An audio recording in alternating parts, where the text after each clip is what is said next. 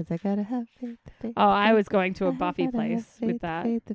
But in my head, that song is about Faith from Buffy, even though that song predates Faith from Buffy. Nothing predates Faith from Buffy. It is Somehow now that's true. and forever. Yeah. Yeah. I love Faith.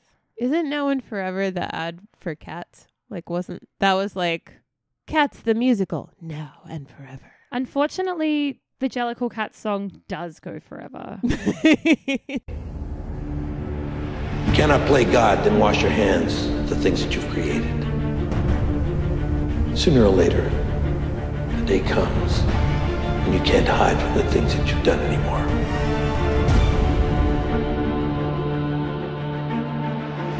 Welcome back to another episode of Beers, Beats, and Battlestar Galactica, where we, your co-hosts, Kaylee and Lisa, take you through the sci-fi original series Battlestar Galactica, episode by episode. And if you haven't listened to last week's episode, go back and do that.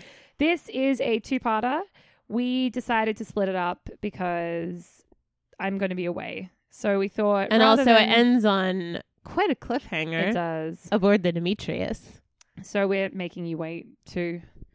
For you have to wait an entire week. We had to wait about 10 minutes. Yeah, and I'm quite tired at this point, which is why Kaylee so graciously introduced us. Just mixing it up here. That's what happens. You never know. You never know what you're going to get. You never know who's going to be the first voice you hear. So this week, this same day / in a whole separate week, we're talking about season 4, episode 6, Faith. This episode was written by Kevin Feige. This is his only episode of Battlestar Galactica, and I think it's a really good one. Yes. He was a writer's assistant on the show who got promoted. So good job, Kev. Well, Joss was like, yeah, you can have your first try here. Joss? Oh, shit. Wow. We're talking about Faith. Wow. Ronald D. Moore was like, hey, friend, do you want to write an episode of television? He's like, that's what I always wanted to do. And then he did. And actually, I think that him and David Weddle and Bradley Thompson all helped rewrite it. Oh, nice. So okay. it's not to say that the crux wasn't there, but I think it did have some extra magic by its seasoned writers. I'm always interested in the TV writing process because there generally is one, occasionally two people who get the full credit for the episode, but there's always a writer's room. And if this guy was working as a writer's assistant, like there's a whole subsection of writer's assistants, presumably, that we know nothing about. So it's an interesting process, how a TV script comes into the world. Well, these guys were actually, they were on the podcast with Ron for this episode. Oh, cool. Fun. A little gang. And this one was directed by Michael Nankin, who we've also encountered many times before. Let's get into this. So, when last we left our heroes, we were aboard the Demetrius with a mutiny. A mutiny? And it's only going to get more mutinous. This was originally actually supposed to be in the first episode, but they decided to drag it out for drama. That makes sense. Mm-hmm. You were hooked. We were hooked. I'm still hooked. I want to watch the next 2 episodes. Let's do this. You're gonna do it. So Starbuck's like, okay, if everyone's doing mutiny, I'll jump the ship myself. And Athena gets her in a headlock. So good. And they're trying to arrest her. Celix is coming out hot with some Cylon hating words. It's a lot. Mm-hmm. She thinks Starbucks is Cylon. Yeah, a lot of them do, I think. Which is fair because she did explode and then return. I think it's a fair concern to have. Yeah, but do people think Jesus was a Cylon? I don't know how to respond to that. I don't remember anything about Jesus being accused of being a Cylon in the Bible. And if Jesus isn't a Cylon, then Starbuck's not a Cylon. That's logic. People if look A it up. equals B and B equals C, it makes perfect sense. I studied logic in philosophy. So Sam loses his shit right here. Yeah, he really loses his shit a lot this episode. There's a lot of gun pointing at people. He's been the most chill of everybody. I mean, I feel like Hilo's still the most chill. If there's a most chill award, Hilo gets it. But Sam has been pretty cool considering all the crap that he's been through. And maybe he's just been building to this point where he shoots Gaeta in the leg. It's a lot. It's definitely a lot. And it's like there's bone sticking out. They did a good job with the grossness of the special effects here. Yeah. Ooh. And Starbuck, to her credit, is like, okay, enough about the mutiny. Someone just got shot. But to be fair, she's like, okay, all fucking hard feelings aside. I'm gonna fix your leg right now. And it is a kind of nice. It's kind of nice in a way because it shows that like they've all known each other for so much longer than Sam's been a part of them. That is true. And I feel like not everybody there, but like Hilo and Athena and like. And not Athena, but yes, Athena. Like Athena sort of hasn't been there that long, but she sort of has because she has Boomer's memories. Yeah. So it is. Yeah, exactly. I think she does. Now I'm confused. No. We might be wrong on that. Oh no, I think anyway. You're right. Yeah. I think she does have Boomer's memories, but you've got like. Yeah, you've got like Athena, you've got Hilo, you've got Gaeta. She is Boomer's memories. I think up to a point in the miniseries when they split. Yeah. She's got however that happened. As far as like she trained and everything. All right, cool. But I think that doesn't actually make that. None of it sense. Makes sense. Don't look at it too closely. Okay.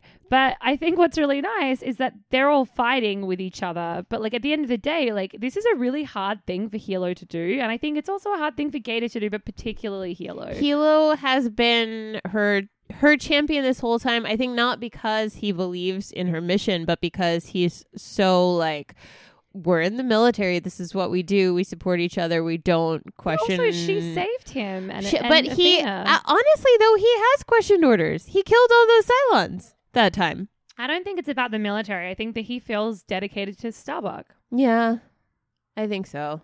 And I think that's lovely. And so this is really hard for them. It's really hard for like Starbuck to hear that from people she's worked alongside. But when it comes down to it, you know, Sam is obviously going through some shit as well, but like just not as entrenched in that group as they are. It's like when you have like siblings or something and they're fighting and then other people are like, oh my God, they're such a dickhead. And you're like, how dare you? I love them. When it comes down to it, it doesn't really matter. Yeah, like your boyfriend's picking on your little brother or something. Like, no, only I'm allowed to do that. Yeah. Anyway, yeah, she steps up here. She gets all up in that wound. She's like poking around in there, puts a blood stopper on it. Yeah, they've got a lot of things that they use. Morpha. I love it. It's called Morpha. It's pretty great. Yeah. So good. And she immediately, once it has escalated to this point, she realizes she made a mistake and was like, no, I should never have put all of you at risk. Like, I'm going to take a raptor and I'm going to go by myself. Except she's not going to go by herself because obviously Sam's going to go too and Leoben's going to go with her. And then she's like, hey, Athena, I need you for drama. I think that it's legitimate that it does. It totally makes sense. And I think Athena is extra motivated to go help Starbuck after this Cylon Haiti comment from Celix. Yeah, and Hilo's I still have Jellicle cats in my head, by the way. That's how that song works. I'm sorry I did that to you. It's okay. Continue. Hilo is like, what's the last possible second we can jump back to the fleet before they leave us behind? And they set the clock and Hilo's gonna wait, but I assume they set the clock for 10 minutes because they end up leaving after, and presumably they find the fleet. I guess we don't know, but like I understood that it was like he put it just before they had to jump. I mean, maybe we don't know the intricacies of it. But yeah, we never basically they're like, this is cutting it really, really close and we're going to set the clock here. So we'll see. They love a good clock setting. Boy, don't they. What are we drinking? Time Juggler? Time Juggler. Is that what it is? Yeah, with the artichokes. / hops. Hey, let me have my moment. I just want to think about a little alarm clock juggling artichokes? Correct. Great. So, 39,675 survivors in space, which I think accounts for Matthias's death. Aww. Matthias, I miss you. I hope you're happy wherever you are on the boat. With the Doing people. another show that maybe I'll go and watch with people. Yeah, we're going to talk about the boat. All right. We finally see Rosalind without her wig on. She's still hot. Yeah, no, totally. And especially, so they wanted to have, there was a scene that was originally in this episode where there were a whole bunch of wigs that she was like trying on. And then Mary McDonnell was like, I don't want to wear a wig. I want to wear like a towel wrapped around my head, which I think was a good choice because she looks amazing like that. Yeah, I think that was a really good choice. And it's like at a certain point, like she's just going to be in like the hospital wing or whatever. Like who's she trying to fool/impress while she's going through this treatment? Like just be comfortable because she makes a big point of like, I'm going to be in this place for days. She is brilliant in this episode. And this scene is, I think, the first time we see how much emotion she is actually choking back, where she's like, she has a nice scene about how Tori is stepping up her role. Good work, Tori. Well done. Nothing could possibly I don't know go what's wrong. gotten into you. Maybe a little bit of Gaius Baltar has gotten into you. Literally. Do you get it? Sorry, I didn't laugh. I laughed on the inside. But she's really like, you can tell how much it's affecting her that I think that she feels like she's unable to perform her job to 100% of her normal capability. I think that's what's really getting to her right here. And she asks Tori to like really step up even more and notice everything that's going on in the fleet and everything that comes across the desk. Lucky that she feels so much. Feels everything now. Full of feeling. Full of feeling. And then we've got Starbuck's mission to the Cylon base ship. And you know what? I think Barrelay, who's suddenly very important within this group of people, is madly in love with our girl. I agree, and I'm so sad. When I saw Barrelay like step up, I was like, "Yes, Matthias, she's gonna take over that role." And then they fracking kill her too. I know. I was like, "No, I loved her already." Also, because Barrelay looks super gay. She looks so gay. I hate to say that about everyone with short hair, but also every vibe she's giving off says, I'm in love with Starbuck and I'm going on this mission to secure my position as Starbuck's future girlfriend. Yeah, for sure. I think it's fine to say she's super gay. She totally is. Thanks. She reminds me a little of my ex too, which is possibly part of it. But anyway, they're going to jump. And meanwhile, Gaeta is like in a lot of pain and they won't give him any more of the Morpha because he might OD on that.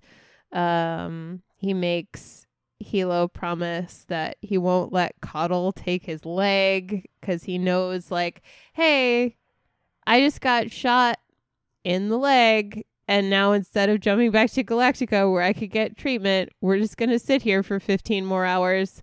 That's cool. Like, couldn't they jump and then jump back? Right? Jump around. Also, jump up.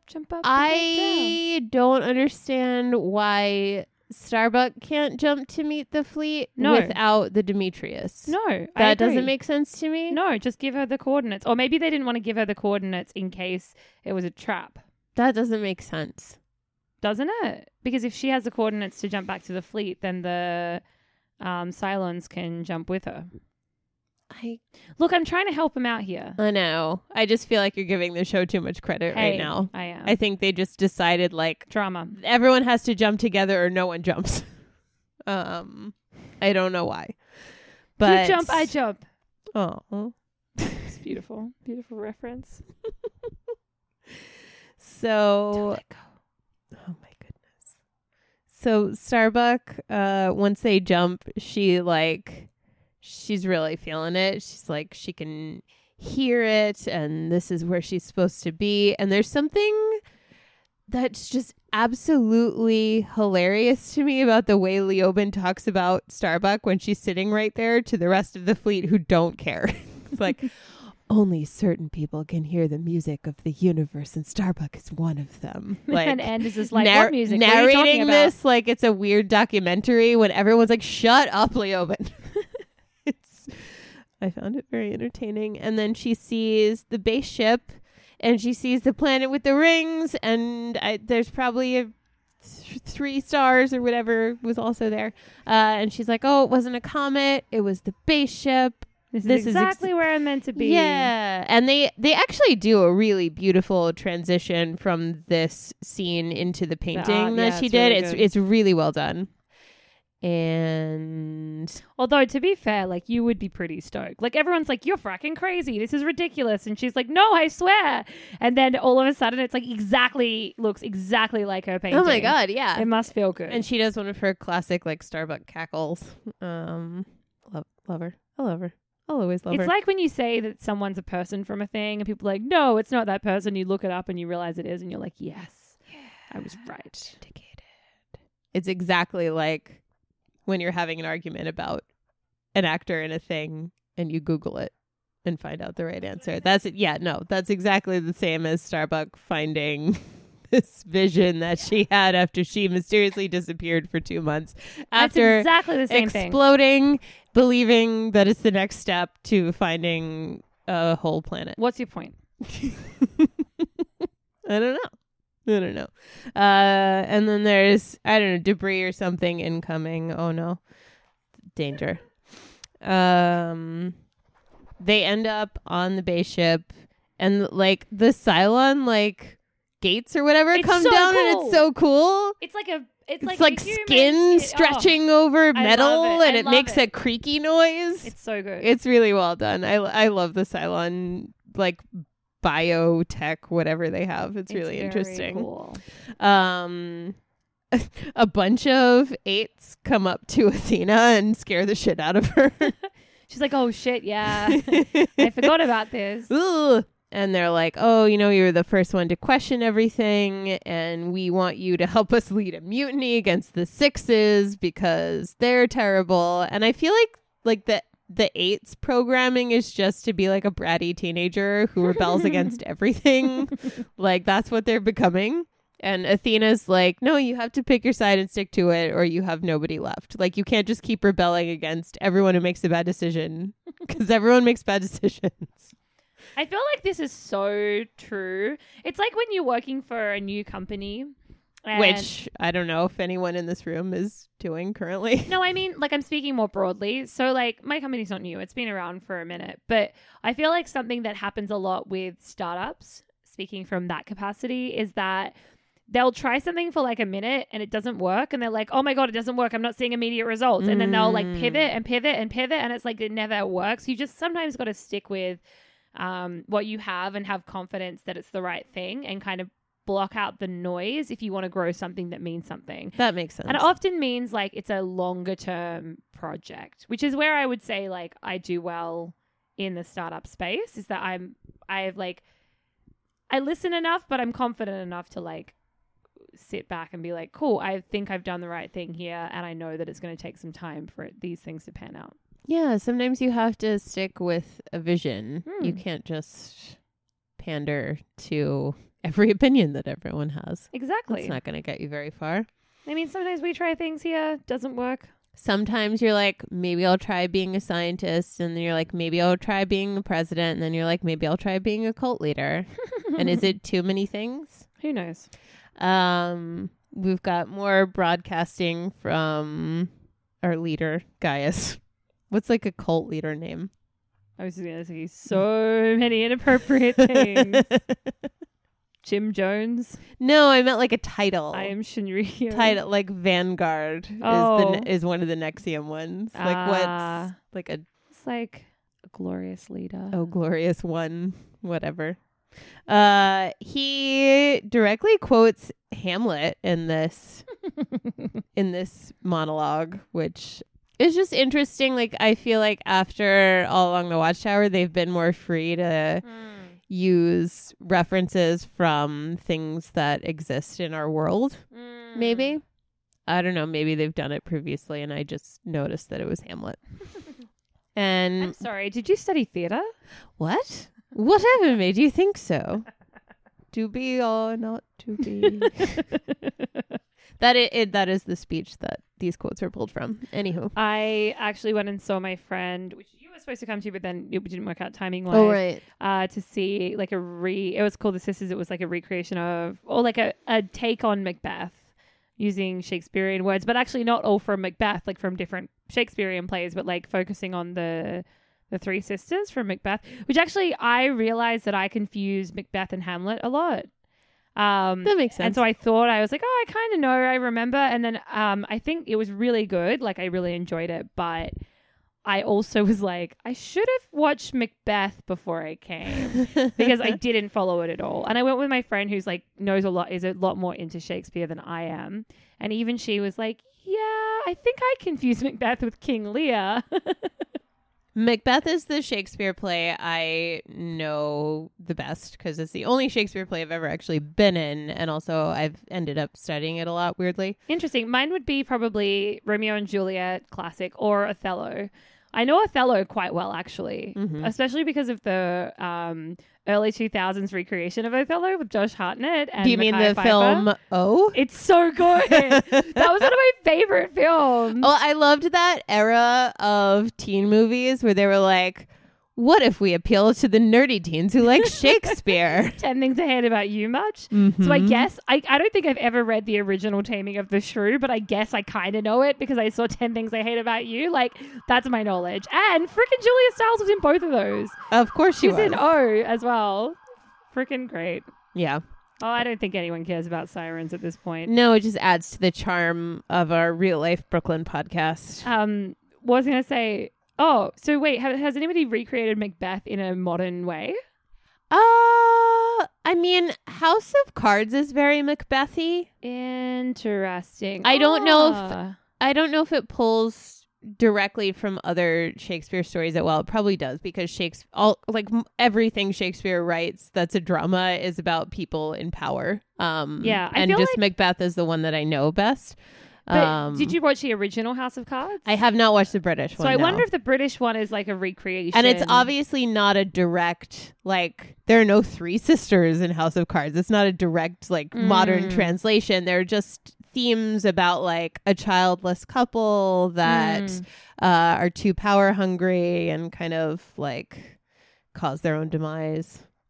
Yeah. Yeah. There's a lot of Macbethy themes within House of Cards. But there certainly hasn't been a teenage take on Macbeth like there has been with everything else. Right. Well, Cruel Intentions is based on not a Shakespeare play, but it's based on a play called Les Liaisons Dangereuses. Speak French to me. I have to go to France and try and remember how to speak French. Bonjour. No. It's not how you pronounce it. I know it's not. But yeah, cool. Hamlet, did they recreate Hamlet? I don't think they did Hamlet either. I mean, it's hard. Shakespeare influences so many things. But there's like there's a real direct, it's like 10 Things I Hate About You is, oh no, you know what's Hamlet is The Lion King. Hamlet is The Lion King. That was actually the pitch of The Lion King. Yeah. It was Hamlet, but a cartoon with lions. And that was actually brilliant. how they pitched it to Disney. Yeah. Well, it exactly is that. Yeah. Yeah. How lovely. Great. Shakespeare. We're cultured, y'all. So Rosalind attempts to befriend this dying woman who's listening to Gaius Baltar speak. So this woman, yeah, her name is Nana Visitor. Anyway, she worked with Ronald D. Moore in the past in something. Star Trek, maybe? Yes. One of the Star Treks, but I couldn't remember which one. And they were like, we need to find someone who can hold their own with Mary. Ooh. And actually, they were so What excited. an honor to be brought on for that. Yeah. They were actually really honored. She agreed to do it because she happened to be in Canada.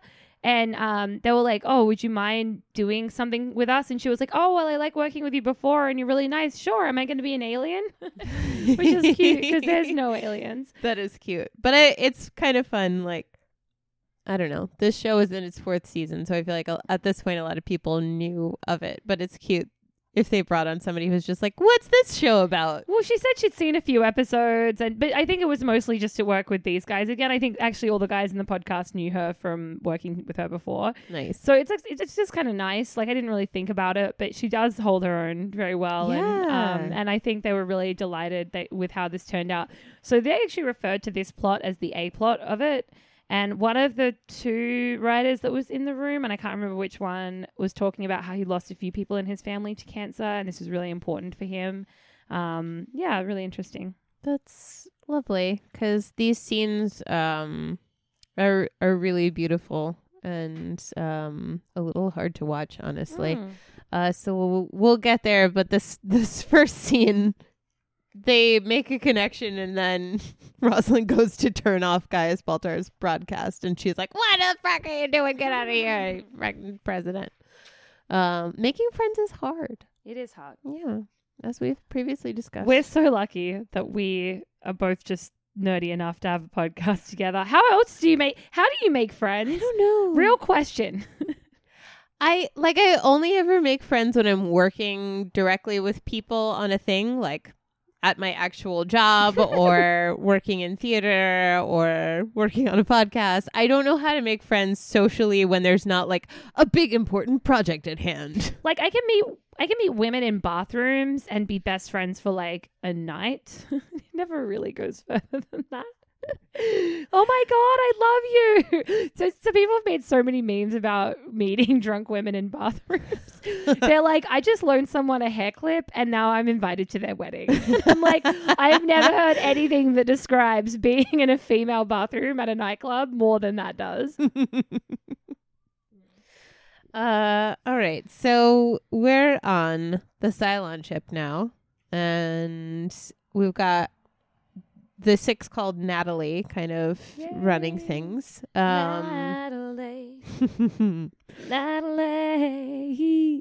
Beautiful. And it seems like the Cylons aren't really into the idea of a truce either. Like, this is all Leoben making this happen. Like, he's not representing all of them. They're not like, yes, Starbuck, please, we all want you here. No, that's just his weird obsession. And she's like, we have their ship. We can use their ship to jump. We don't need them. And they're like, you'll never figure out how in time. So you're stuck with it. Oh no. And Leoben's like, what if we run out of fuel and we run out of food? So I think we have our answer about whether Cylons like need to eat to survive. Yeah, they do. Like, we might run out of food. That. We know that they eat, but it's sort of like with vampires, like what happens if you don't. Oh, though. Interesting. Yeah. But no, I think Cylons are and vampires are the same. human-y enough to... Well, no, not at all. But they're a different kind of being.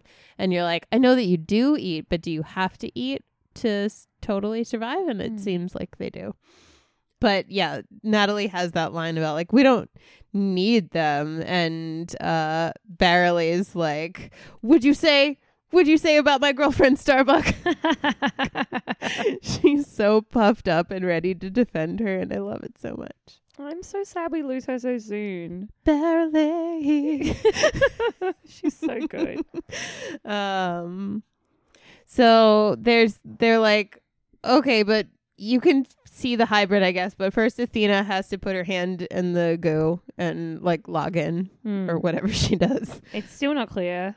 Very unclear. And then she has a lot of like techno mumbo jumbo about like, we have to reroute the to the Whoosy, and we need these cables or we're gonna explode. Correct. Yeah. It's fun. I actually enjoy it when they do that, when it's just a line or two of like technical jargon that we made up for this episode. And this is the moment it for moments. Oh my God, yeah. This is the moment in season 2, episode 7, you didn't need that cable to do the whereas we're like, technical stuff, not interested. Tell me more about Starbucks. Space science. This is the part where Sam is like, his hand is hovering right above the little thing, the little pool where they put their hands in. I want him to put his hand in that more than I've wanted anyone to put their hand in anything. That's what she said. I was setting you up for that one. And I knocked it down. So they're setting up the raptor to attach to the spaceship so they can jump whatever. And it's Barrelay and one of the sixes, and the six comes up and is like, hey, you killed me on New Caprica. How are you? I hate you. And Barrelay's like, yeah, if I can kill you again, I'm Barrelay. That's exactly what she sounded like. I love her. And she's been around for a really long time. It's been a while at this point since I watched the earlier seasons, but she was part of the Resistance. She was part of Sam's group on Caprica. Yeah, I remember her. And then she was part of the Resistance on New Caprica, and like she has been around. And Six punches her like twice, and she's like, I'm okay, and then she falls down and then she's dead. It's really sad. People on this show either get so close to death that it seems impossible that they could survive, and then magically they're fine without a scrape on them, or they die from getting punched once. I mean, it does happen. I guess so. In real life. There was a whole thing about that in Australia. Because some guy punched another guy and they died on the first punch. It's happened a couple of times. Yeah. So no, I believe that it can happen. But after Matthias was really fracking mad that they're like, oh, here's another strong female character. Oh wait, she's dead too. Yeah, it's really sad. It sucks. But yeah, we have this scene where Sam freaks out and puts a gun to the Six's head. And, well, because Sam's been with Barrelay the whole time. Like, that's his people. Like, no one's been with Barrelay as long as Sam's been with Barrelay. Yeah, for sure.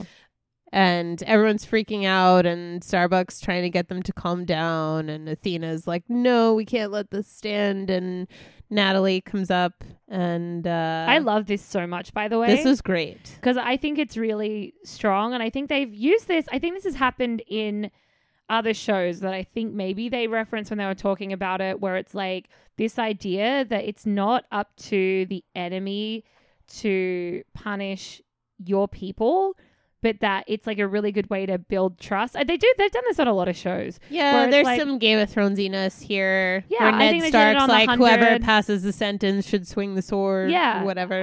But I think they did it on the 100. I think they've done it on a lot of places where it's like, this was not right, but it's not up to you to discipline my people, and that's going to cause a problem. But I'm going to say this is not the way we operate, and then I'm going to kill her. Yeah, and make out with her, which is hot. It is. It's a roller coaster of emotion in this scene. How's the stout? All over my chest.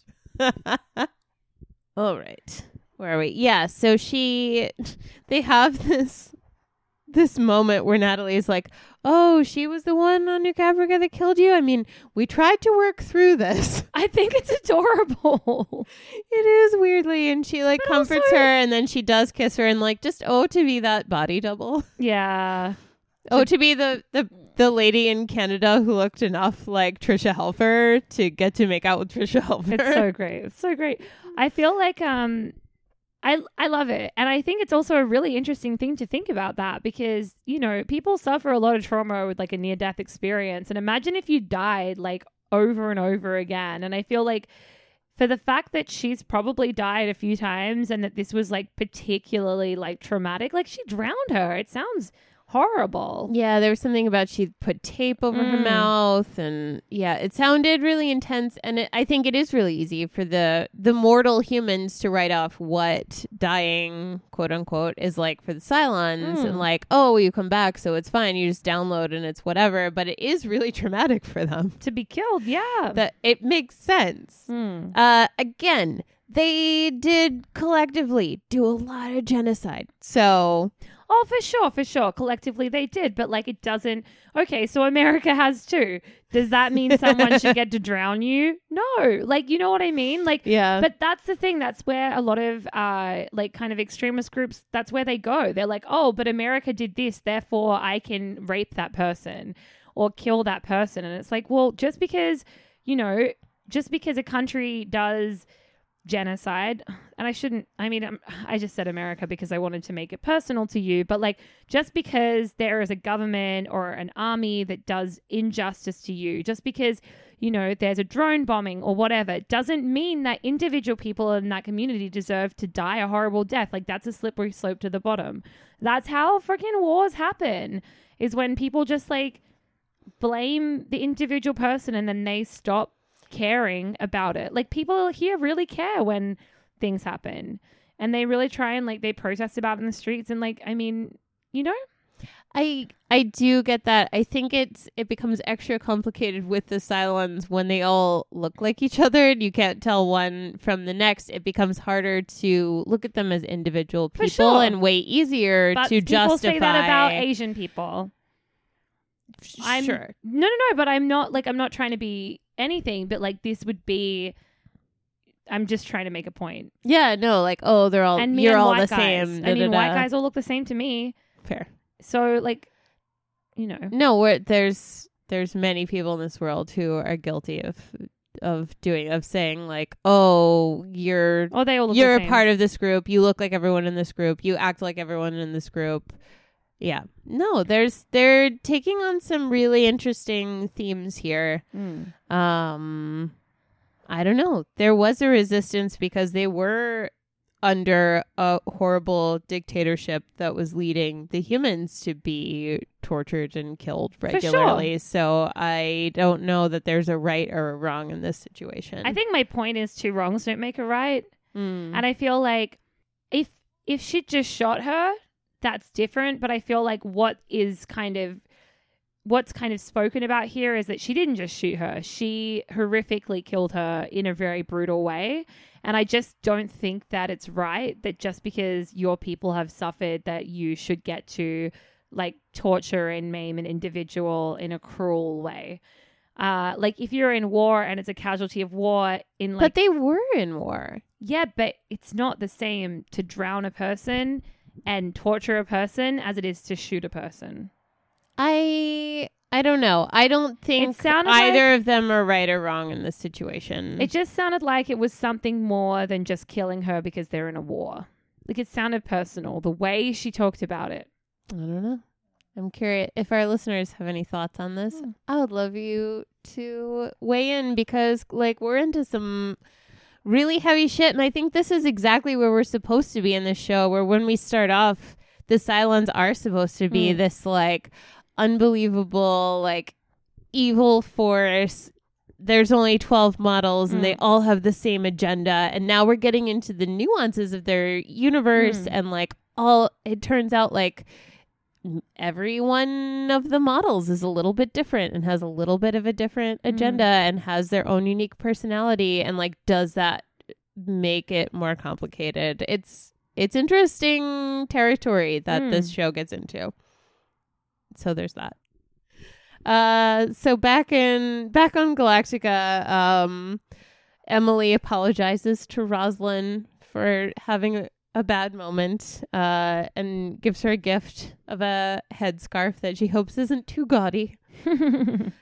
She's like, oh, this woman makes them, and this is another part of like the space apocalypse where there's time for like, check out my Etsy shop. I make headscarves.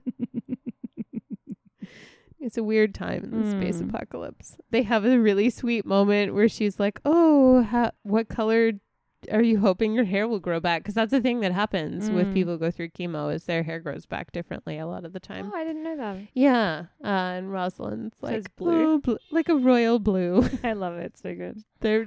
It's precious. Like the two of them together. And they end up talking about Gaius, and Emily's like, he rags on you too much, and that's not why I listen to him. But I feel like he stumbled onto something true. And they have like a whole huge conversation about like the old gods, essentially. And it's like, oh, cool. So the one god can't exist, but all of these other gods who wear ridiculous robes and live on a mountain and pull fates out of an urn, that makes sense. And I'm like, I'm gonna do the editing in this episode is a little more choppy, but I want to stick with Mary and Emily for a little while and then sure. go back to the Cylon ship. It does seem like an interesting time for humanity in that they're like experiencing this genocide. I think would cause a lot of people to question their faith and would want to be searching for new answers because what kind of gods would allow what happened to happen? And it seems like whoever believes in the one true God, that's more of like it seems like the many gods situation, they're more directly invested in your life. And they're like, you deserve to be an admiral on a ship and you deserve to have your whole family murdered and then die of cancer. So I don't know. I don't blame anybody for looking for new answers in unconventional places. I never blame anyone for that in any capacity. Like if you are, if it gives you, we've said this before, if it gives you comfort, go for it. Absolutely. And I think Rosalind's having that realization now too, where I think it's the most unconventional of places that this comfort should come from Gaius Frankenbaltar. But like, wow, this scene where Rosalind talks about her mom going through cancer, like Mary McDonnell just breaks my heart instantly. She's so brilliant. It's one of these moments where I feel like you can see how much Rosalind is holding back all the time because she has to be strong, because she has to be this fearless leader. And she starts talking about her mother's experience with cancer, and she like breaks down, and she kind of like finally lets herself break down and is crying about this journey and is like, my mom believed so fervently in the gods and believed it literally, and Athena was gonna, is it Athena? Actually, I can't remember who they say. I don't remember. Aphrodite. Oh, Aphrodite. Okay, one of the A ones. Aphrodite was gonna come down and rescue her personally, and then in the end it was just like this black darkness, and she was so scared. And Emily makes a very comforting point that like that's your interpretation of what was happening, but you can't know what your mom saw. It's just a really, really beautiful scene between these two women, and then Emily gets instantly worse while this is happening, and Coddle comes in and gives her morphine, and that's kind of like the last of their interactions with each other.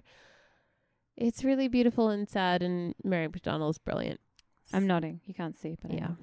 All right. On the Cylon ship, Starbuck meets the hybrid, who also is apparently quoting from the Book of Jeremiah from the Bible.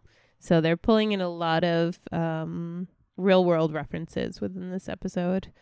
And it's just kind of rambly nonsense. There's not a lot of meaning there. And they're like, fine, I guess we're going to have to unplug her so we can jump. Yeah. And right before they do that, like somebody's got their hand on the plug and the hybrid starts just It's screaming. really jarring. The captions said inhuman wailing, which I think is accurate. The Centurions have more free will now, so I think the Centurion really responds to the hybrid seeming like it's in danger, and it starts shooting and kills one of the eights, and the 8 like falls over the tank that the blood hybrid everywhere. is in, and the blood pools into the water. Do you think there'll be any consequences for the Centurion getting shot, by the way? I don't know. Yeah, either. Because I think they're all... I would think that the same thing happens for the Centurions that happens for the skin jobs, where they would also possibly re-download into a new Centurion body, but they're not near enough to... Yeah, it does happen for all of the things. But yeah. No, I mean with the other Centurions. Oh. Yeah. I don't know. Interesting. Could be. It seems like there would be definitely more consequences of a Centurion being killed now than there ever would have been before. So we'll see. But Kara, in this moment of chaos, like leans down and is like, "What do you want from me?" And the hybrid repeats, I think, the message that we heard from the hybrid in Razor when I think Razor's a long time ago. it was a year ago. No, 9 months ago. Something like that. Enough time for somebody to have a baby. The hybrid didn't talk to Starbuck directly in that, I don't think. I think the hybrid talked to what's-her-face and was like, Kara Thrace is the harbinger of death. She will lead humanity to its end. Da-da-da. And that's the message that gets repeated here. And Starbuck looks absolutely horrified. As you would. As you would if someone calls you the harbinger of death. I mean. Fair. Yeah, it's totally fair. And then... so the 8 is dying and is like, Athena, you were right. Please forgive me. And Athena kind of approaches and the 8's reaching out her hand and Athena just like can't allow herself to go there and doesn't reach out to her and doesn't comfort her. Sam does. And Sam does and he's there for her and it's very sweet. It's very nice. And then the 8 dies and they're like, okay, so one of the 8's died, but let's process what the hybrid just said, which is that like the missing 3 will lead you to the 5 who know the home of the 13th, which is the missing 3 would be Deanna. Hey. And the 5 are the final 5 Cylons, and the 13th is the 13th tribe, which like I think is that would be a cool tattoo. What would? 3, 5, 13th. 3, 5, 13. It would look like a date. It would. But it's not. Ooh, you that's have to what's know cool the about it. Secret. And they're like, oh yeah, Deanna knows the faces of the final 5, so she can tell us who they are. And Sam's just looking around like, that's great. What sure, final 5? What are you talking about? What are the words that you're speaking? I've never heard of these 5. And so now Rosalind is having a dream of being on the ferry that Emily spoke about across the river to the other side, where you see all the people that you love who are gone. And Emily sees her family, and then Rosalind sees her family, and oh, how beautiful. And then Emily's on the other side. Emily's on the other side, and Rosalind's not ready yet, and it's very touching. But also, Lisa, I don't ask a lot of this universe, but I need for the afterlife to not look like I have to go to a conservative church and then have brunch with an old lady who asks me why I don't have a boyfriend yet, because that's the vibe I'm getting. You know, it's funny that you say from that this afterlife, because they were like, we didn't realize how much Rosalind's mum looked like Barbara Bush until after it all happened. And then we were like, whoa, she really looks like Barbara Bush. Everyone in the afterlife looks really uncomfortable. Like they're all wearing like uncomfortable bras and tights and like squeaky shoes, and they have to go eat overpriced eggs somewhere. That's what the afterlife looks like, and I don't want to be there. Anyway, that's my plea to whoever the powers that be are. Do you want me to know what you like? Is that what you're saying? I want you to know what I like. Except in that case, that would mean you're like God. But also the other thing is I did promise that if you die before me that I'll stand up and say she was gay at your funeral. That I appreciate. Thank you. Really into that. I can stand up and shout she was bi at your funeral. Because you know my family don't know. Do they not? I never explicitly told them. Right. They might suspect. Is that the energy you want at your funeral? Oh, like I just don't care. It's not really their business. Oh, you mean the bisexual thing? Sure. Cool. Like Havik remain. But, you know, I'm going to kind of hope in the nicest way that my parents are already dead when I die. Fair. More because I want to die at an old age. Yeah. And I assume that if I'm dying at an old age that they would have pre-died.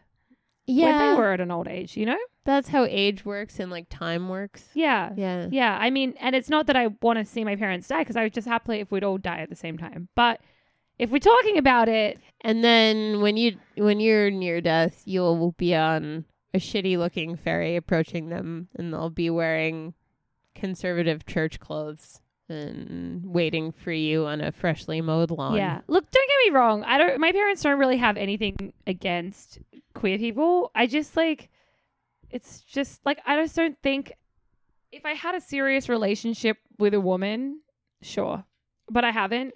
And I haven't actually had a serious relationship in like a long time. Yeah. So I'm pretty open with them about like living a different life from them generally. I don't think they'd really care. They'd probably just make carpet muncher jokes. I don't blame you for not signing yourself up for that. Just can't be bothered. I just can't be bothered. I try to be open with my siblings about it more because they're quite young. That's nice. To be like, yeah, you can be. Yeah. You know what's great? Loving everybody. Hey, what a world. So Rosalind wakes up. Emily's gone. Her bed is empty. Gaius's voice is preaching to no one. And she doesn't turn it off. She doesn't turn it off. Meanwhile, the Demetrius is ready to jump, and they got all their stuff ready, and the clock runs out, and they're 1 second from jumping. Of course. Just in the nick of time. Oh my goodness, it's funny how that happens. Wow. Wow. Everybody jumps back with the Jumps Cylon around. base star. And Hilo hears Athena's voice and is very relieved. It seems like everyone's really pinned on whether Starbuck is coming back, but obviously for Hilo, he's worried about Athena. Mm-hmm. And she's like, mission accomplished. The base star is ours. It's huge as well. It's massive, even with its little, like, ship limbs amputated. Yeah. And then our last scene is Rosalind visiting Adama. This is extended, actually, in the deleted scenes, and it's really precious. That's a scene I would like to watch. We can. And he's kind of like, oh, do you think there's really something to, like, Baltar's bullshit?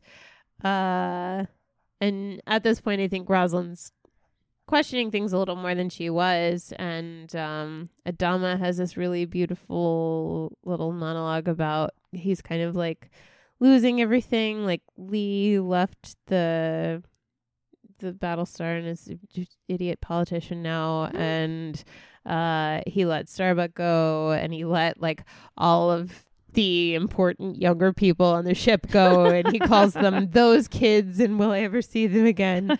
And Rosalind's like, I'm right here. And it's so beautiful. And they're like, we're going to find Earth together. And he believes now. And she's like, what made you change? And he says, you. Mm-hmm. Oh.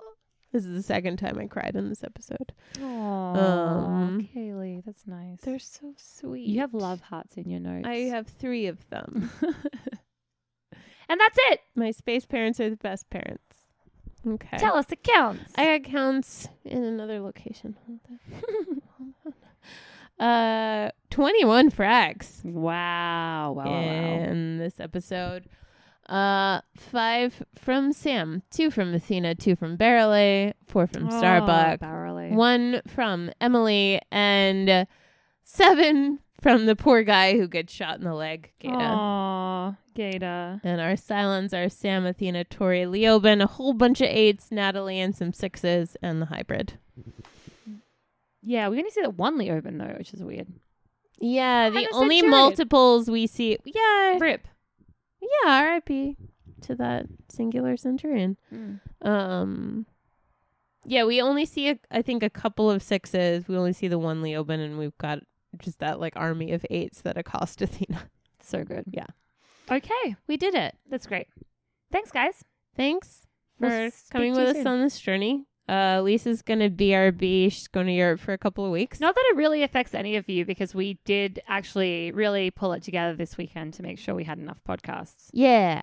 All the And thank you, podcasts. Kaylee. Let's do a shout out to Kaylee That's for editing everything while my life has been a mess. It's been so helpful. It's actually really time consuming. It is. And it's a really I love doing it, but like it has been a challenging time, and I'm so grateful for you. Thank you so much. Of course. Uh, On that note, let's leave. I'm so grateful to you and to everyone for making this happen.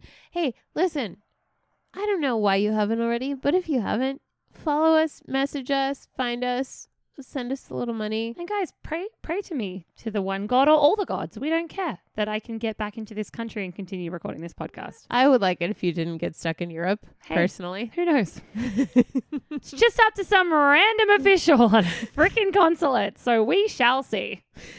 Good luck. Thank you. And goodbye. Before this river, there comes an ocean. Before